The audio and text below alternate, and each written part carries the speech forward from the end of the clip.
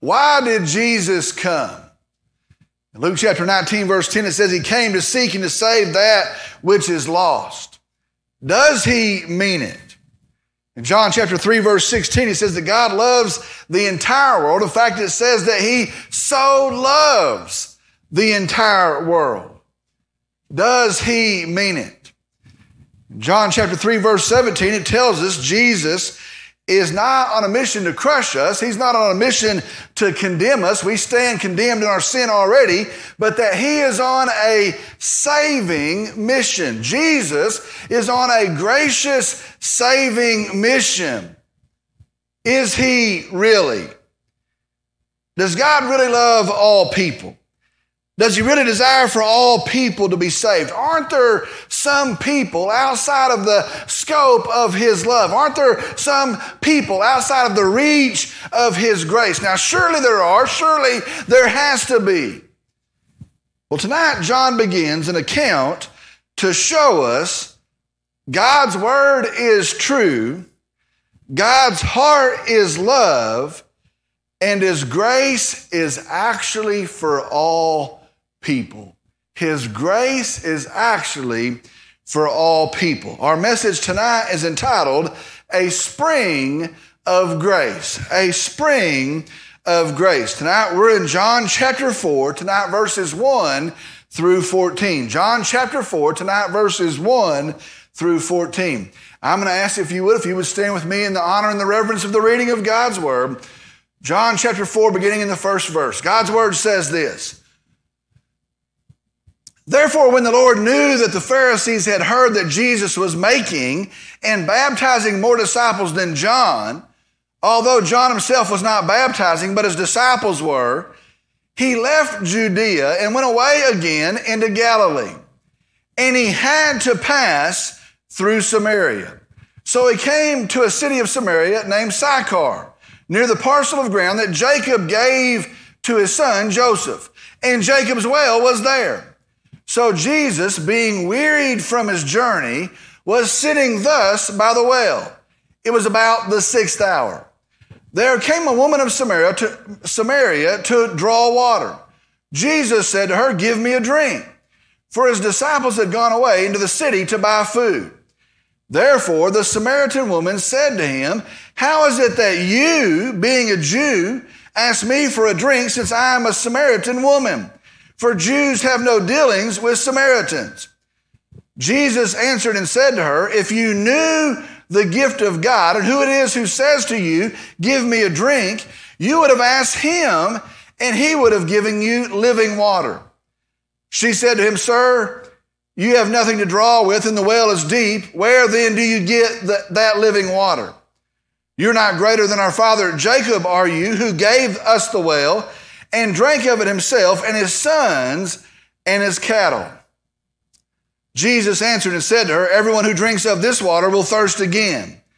But whoever drinks of the water that I will give him shall never thirst.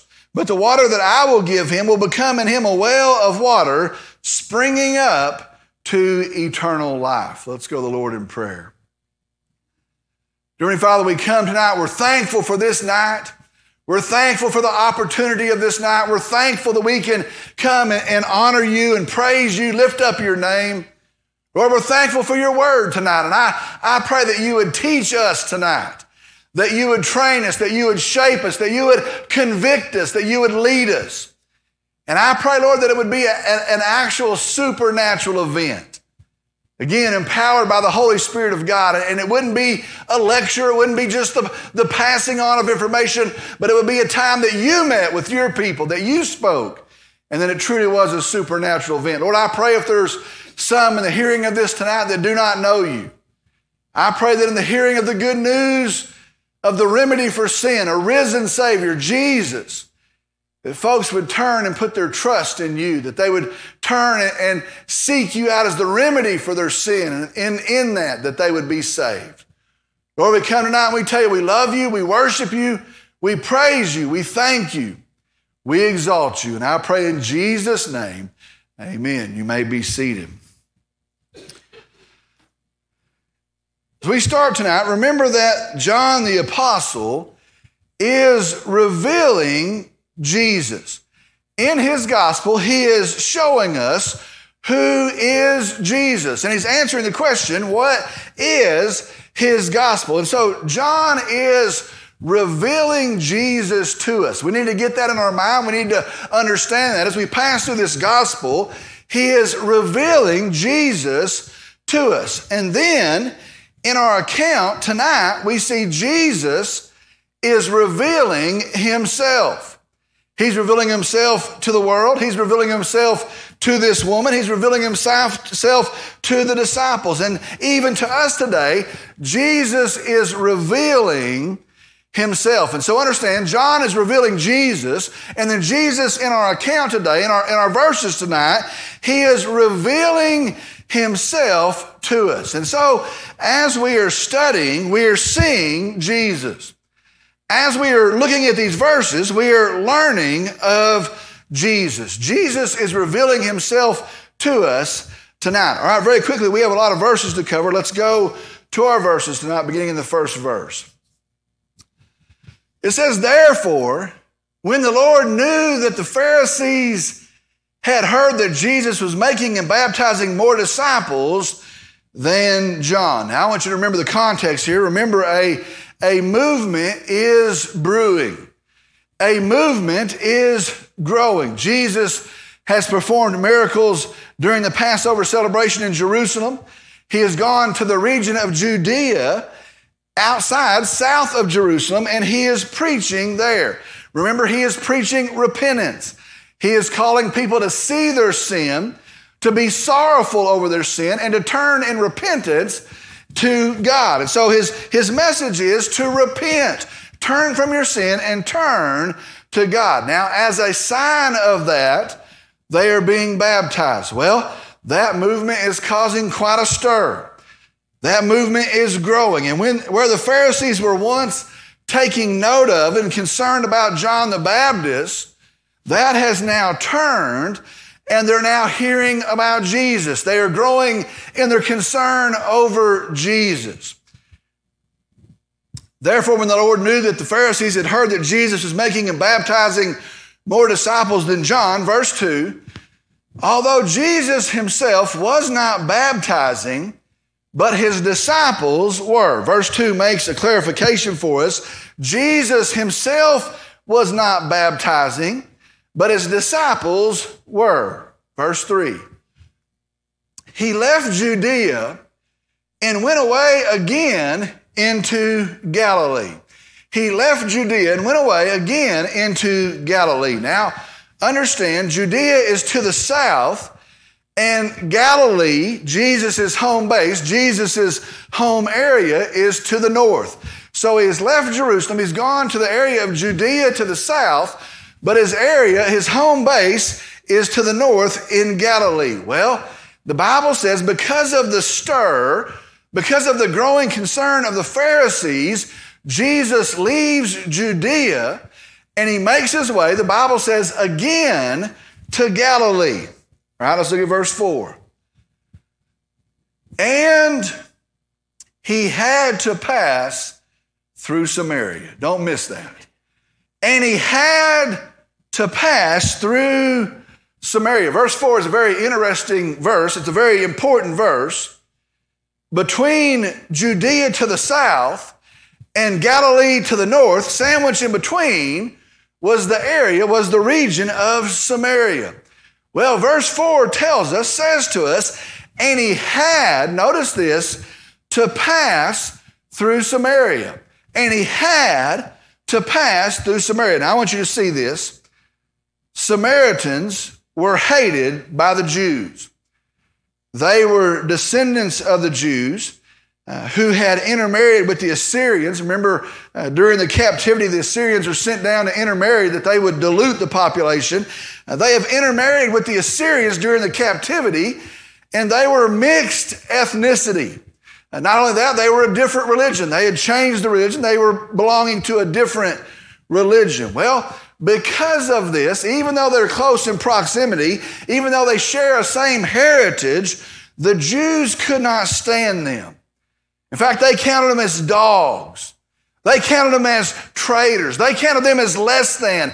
And they literally hated these people. They hated these people. Well, because of this, as Jews, when they traveled between Judea and Galilee, they would cross over the Jordan River and they would go around Samaria. If they were headed down to Judea, they would cross over and they would head to the south. And when they got past Samaria, they would cross back over the Jordan River. If they were going north to Galilee, they would cross over the Jordan River. They'd make their way north. And when they'd pass Samaria, they would cross back over. Now, it would add greatly to the trip. It was a great hardship for the trip, but they would skip Samaria at all costs. Listen, they had a burning hatred for these people. It might add 2 days to the trip, but we're going to go out of the way not to even pass through their territory. And so see this tonight. There was another route. In fact, it was the popular route.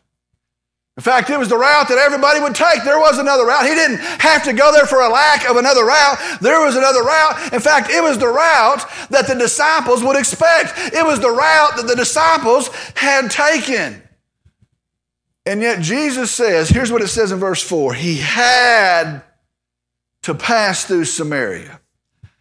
In the Greek, in the original language, that word had means was necessary. It was necessary. In the King James Version, it says he must needs go by the way of Samaria. He must needs go. It was necessary.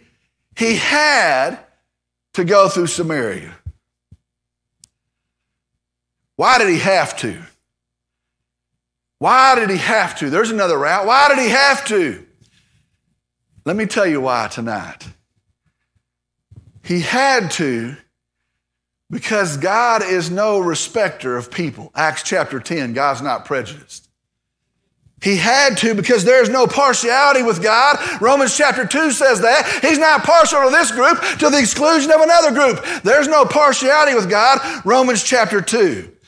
He has to because God desires that all people would be saved. Listen, if you've been coming to any of these nights, if you've been listening to them, we have found out that in the New Testament, all means all. Pas means pas. 2 Peter 3:9, he desires that all people would be saved.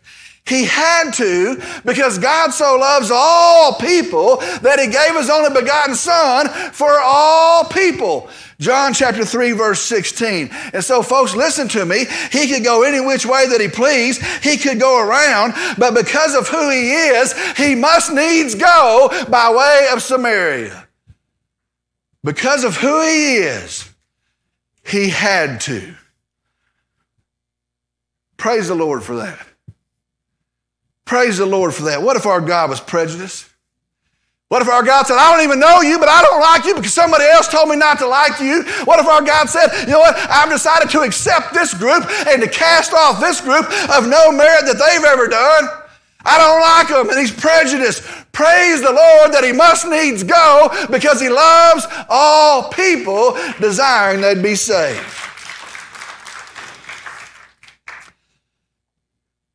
I imagine the disciples as they start north.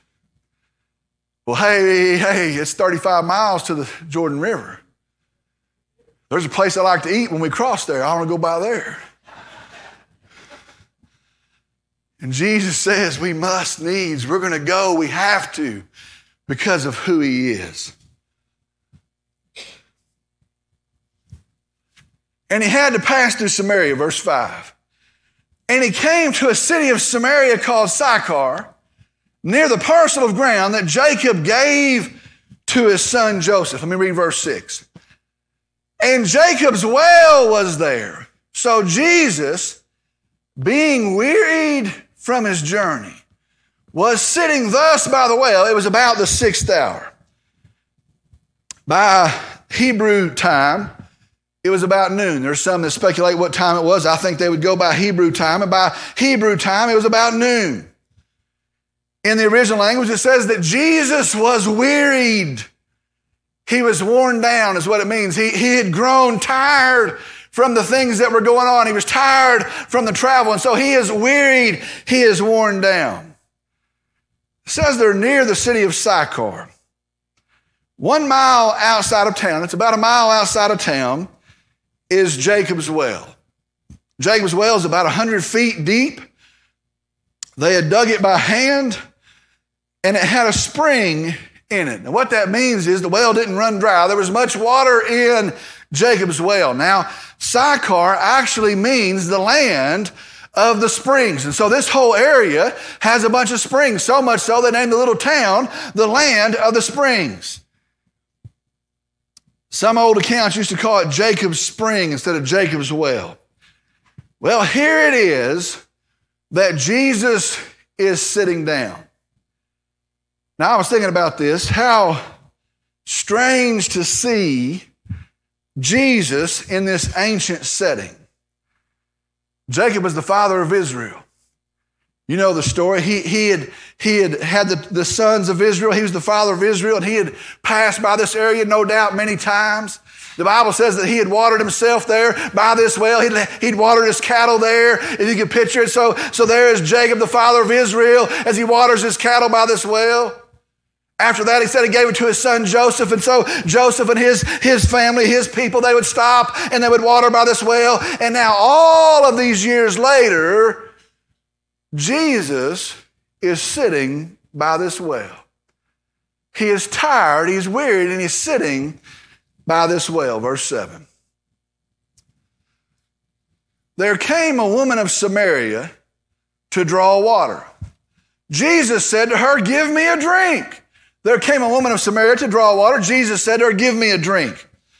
In verse 7, a woman of Samaria came to get water, to draw water. Noon was an odd time to draw water. Most folks came early in the day, or they would have come late in the evening to avoid the heat of the day, and it would have been a very rare thing. In fact, it would have been an almost unlikely thing that someone would come in the heat of the day to draw water. It was an odd time to come get water. That she was alone was also odd. Most folks would travel in groups, and maybe they did it for help. Maybe they did it for support. Maybe they did it for safety. Maybe they did it for companionship. And surely as they made their way to get the water, surely they would talk as they made the way, and they would catch up on the events of the day before and the events of the day, and they would talk about who was going to have a kid, and they would talk about who was going to get married, and they would talk about the latest things that they would hear. And surely you could hear the chatter and the laughter from far off, but not her. She walked alone in silence. That she came so far was odd. You see, there were a whole lot of wells a lot closer than this one. And she traveled a mile there, and she was going to load those buckets, and she was going to haul back another mile. It was a long way to carry. After all, the land was called the land of springs. There were wells that she passed by on the way to this well, and yet she travels far from the city. And so comes this woman, traveling so far, traveling alone, no one to talk to, traveling at such an odd, hot, inconvenient time of the day. Here comes this woman, and then it gets odder. Jesus says, "Give me a drink." Now, I want to be clear. In the original language, it is a polite request. That sounds kind of abrupt to us. Give me a drink. That's not how it goes. It is a polite request that he makes of the woman. He asks her for water. Now, I understand this. In this day, men did not speak to women in public, not even their wives. It's a disgrace, but one rabbi talking of this time period said to keep women in their place. You know, you're not worth talking to. You don't have any information I need to know. There's nothing that's important about you. And so men did not speak to women, not even their wives, to keep them in their place. Now, not only that, Jews did not speak to Samaritans, evidence of their hatred. So you know what? I have nothing to say to you. You're not important. You're a dog to me. You're a traitor to me. And so Jews did not speak to Samaritans. Not only that, strangers would not speak to people they didn't know. It was a rare event, if it ever happened, that strangers would talk to each other. And not only that, a rabbi did not speak to a woman that had been deemed immoral. He wouldn't do it. A Samaritan woman, now listen to this, by Jewish oral tradition, this wasn't of God, but Jewish oral tradition, a Samaritan woman was deemed perpetually unclean. Perpetually unclean. And so here comes this woman. And here is Jesus, and he has grown weary, and he's sitting at this ancient well. And the Bible says Jesus talks to this woman. Give me a drink. Verse 8. For his disciples had gone away into the city to buy food. He was alone in verse 8. Verse 9. Therefore the Samaritan woman said to him, how is it that you, being a Jew, ask me for a drink, since I am a Samaritan woman? She asked, how is it that you, a Jew, how is it that you would ask me for a drink? She knew how it was supposed to be. She knew all the supposed rules. She knew all of the expectations. She wasn't blown away by that. I know how this works. I know the expectation. She could not fathom it. The only time that this would have happened was to solicit a prostitute. And so even in his talking was an insult to her. Even in her talking was adding to her shame and her degradation that he would talk. Well, I know why you're talking. There's only one reason you would talk. I know your traditions. The verse has this explanation. It says, for Jews had no dealings with Samaritans. Now this is interesting. For Jews had no dealings with Samaritans. No dealings translates, very interesting, translates to use the same utensils. To use the same utensils. A Jew would never use the same dishes as a Samaritan. Even if they were washed, even if time had elapsed, they would not use, that's how much they hated those folks, they would not use the same dishes. And yet how does he ask her for water? She's going to use her pot. Her vessel is unclean to him. Verse 10. Jesus answered and said to her, if you knew the gift of God and who it is that says to you, give me a drink, you would have asked him, and he would have given you living water. Verse 10 is a very strange response. Jesus says, if you knew the gift of God. Well, what is the gift of God? He says, and if you knew who I am, if you knew the one you were talking to, well, who are you? Then you would have asked me, and I would have given you living water. I would have given you living water. I kind of have to laugh right here because this woman has no idea. She has no idea who she's talking to. She has no idea that she's talking to the Savior, Christ himself, God incarnate, God in the flesh. She's sitting there at this well. She has no idea. She has no idea. He could have announced himself to the religious leaders. He could have gone to the higher-ups there in Jerusalem. He could have had banquet after banquet, dinner party after dinner party. He could have found the seats of power. He could have revealed himself there. But here he is out at this well in the desert with her. She has no idea. She has no idea the good news that she's about to hear. She can't even fathom it. She has no idea. Verse 11. She said to him, sir, you have nothing to draw with, and the well is deep. Where then do you get that living water? The well's 100 feet deep. She says, what are you even talking about? You don't have a rope that long. You don't have anything here. How are you going to get living water? You can't do that. What are you talking about? Verse 12. You're not greater than our father Jacob, are you, who gave us the well and drank of it himself and his sons and his cattle? She didn't know. We learned just yesterday, verse 31, that Jesus is above all. She didn't know that. We learned that yesterday in the testimony of Scripture, that he's above all, that he surpasses all. She doesn't know. He's above Abraham. He's above Isaac. He's above Jacob. He's above Moses as much as they beloved him. He's above Elijah and Elisha. He's above Isaiah and Jeremiah. He's above David and any other king of Israel, great or small. She's above them all. He's above them all. She has no idea. She has no idea that the one she's talking to has a name that's higher than any other name that's ever been given among men, that's going to be lifted higher than all the other names. She has no idea who this weary traveler is that sits by the well. He surpasses them all. Surely you're not greater than our Father, are you? He is greater than all. She has no idea. Verse 13.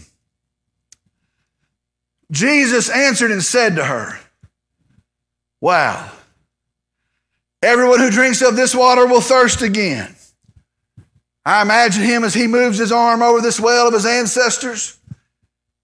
This water is cool. This water is a blessing. It's been a blessing to our family, to our people. This water, however, doesn't quench. It doesn't last. It doesn't satisfy. Everyone who's ever drank from this well, everyone who ever drank from this well, they will thirst again. They all have. It does not satisfy. Verse 14.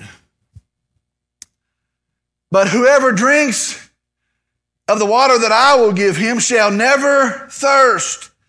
But the water that I will give him will become in him a well of water springing up to eternal life. Listen to me tonight. Jesus has a different water. Jesus provides a different water. That's what he says here. I'll provide it. I would have given it to you. I will give it. He provides a different water. Hear me. Jesus' water will satisfy. Jesus' water will quench the thirst of people. And whether they're longing for forgiveness, oh, that I can be forgiven of these sins. Whether they're longing for faithfulness, oh, that I would never be betrayed again. Whether they're longing for righteousness. Whether they're one of those people that have to come at odd times doing odd things to hide the shame of their sin. To those that are thirsting for peace, I can't find any peace in this world. To those that have been robbed of their joy, oh, I wish I could find joy. For those folks that are thirsting, he says, I will give you water and you will be satisfied.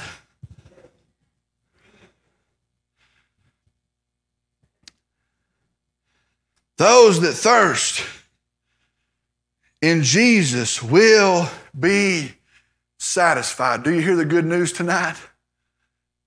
Whatever you're thirsting for, if you're thirsting for forgiveness, you'll find it in Jesus. If you're thirsting for peace, it's only in Jesus. Those that thirst tonight in Jesus will be satisfied. Now that's not all. It says it will be a well in him, in them, of water springing up to eternal life. Now what in the world does that mean? It will be a well in him of water springing up to eternal life. Listen, Jesus gives life, but understand tonight, it is not a one-time event. It is not a bucket that needs to be refilled. You don't have to go back and do it again and again and again.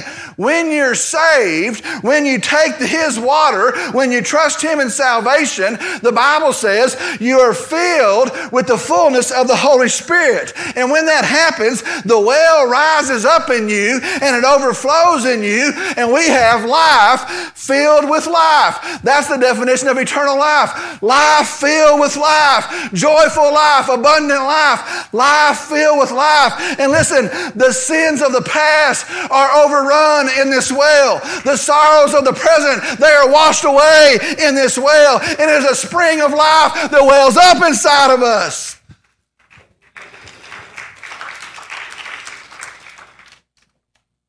Listen very carefully. Folks, that is our salvation. You understand that? Do you see that? Sometimes we read that account and I say, oh, I'm glad for her. Oh, that's good for her. She had it so bad. She had it so tough. Good for her. Listen, this is us. When we are saved, we are renewed, we are reconciled, we're made right with the Holy God. When we are saved, we are filled with the fullness of the Holy Spirit, and a well springs up in us, and we have life that overflows, life that overflows. This isn't heard in some distant day. It includes us. This is our salvation.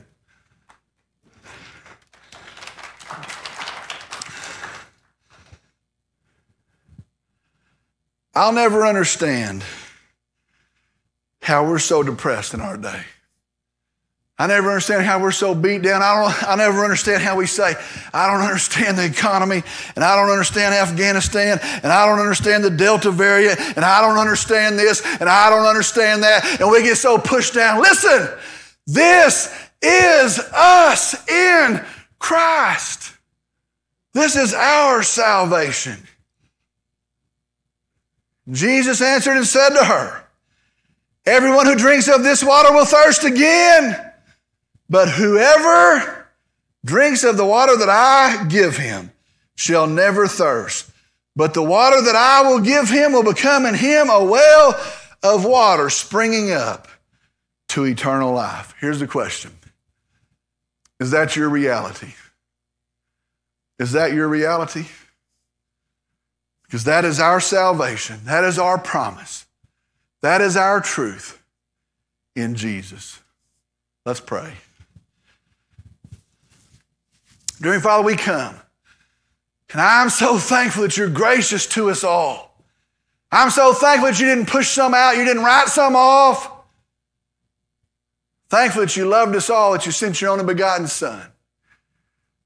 The one that would sit by a well and tell of hope and peace and promise.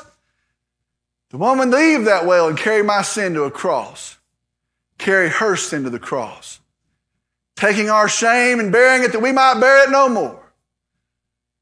Dying in our place. Rising again from the dead in victory. Payment settled. Redemption purchased. Standing in victory. Lord, I'm thankful that you tell us this is our salvation. We have life, and we have life that's abundant, life that's full in you, and it wells up and it doesn't run out. It's in your grace. It's in your kindness shown to us. Lord, I pray as we conclude this service that you have spoken. I know you have. I pray that you continue to speak. I pray that believers here tonight are encouraged. And some of us have walked through tough things in the loss of loved ones, in the things of finances, and the things of relationships, the hardships of life, and we sit here and we smile a lot, but we suffer on the inside. And I pray that believers tonight have been encouraged. We have a well inside of us that does not run dry, that wells up, springs up, life full of life. Lord, I pray that we would grab that. I pray that it would change how we sleep tonight. I pray it would change how we move and how we talk tomorrow. Lord, help us to embrace that. And I pray for some that are hearing tonight that do not know you. They're fighting a battle they cannot win. They're looking for hope, and they'll never find it outside of you. And I pray that tonight in the hearing of the good news of this Savior, our Savior, that tonight they find peace, that they find forgiveness of their sin. They trust you, and they are saved. Lord, I pray that you stir in their hearts. Lord, we give you this time of invitation, this time of response. We pray that you'd move in it, that you be glorified through it. We tell you we love you and we thank you. And I pray in Jesus' name, amen. We're going to close our service with a time of response, a time of invitation, a time to respond to the truth of God's word. And listen, God's word is preached and it changes us, teaches us, but it's always calling for a response. And I want to tell you, if you're here or you're listening somewhere tonight and you've never trusted Jesus, the call of Jesus is trust him, turn to him. He will forgive, he will renew, he will restore. If you're hearing my voice tonight, your answer tonight is in Jesus. Jesus alone. Trust Jesus. Turn to Jesus. If you're here and you've made a decision to follow Christ, but you never followed in believer's baptism, you come and we'll set a date and it'll be a great day of celebration, testifying to what we believe of our Savior, signifying who we are in him. If you're looking for a church home and you've prayed about it and you believe God has led you here, you come as well. Don't you move if you haven't prayed about it and God hasn't led you. If he's led you, you come and we'll serve his purpose. We'll uphold his word. We'll point to his glory until he comes again. Maybe tonight, on this Wednesday night, you want to come pray at an altar. Maybe you want to pray with me. We're not in a rush to get anywhere. We'll take our time. I want to ask that no one would stir about or head for an exit. You pray for those that are making decisions. Truly the most important time of our hour. As we stand to sing, if you have a decision to make, you step out. You come on. I'll meet you here.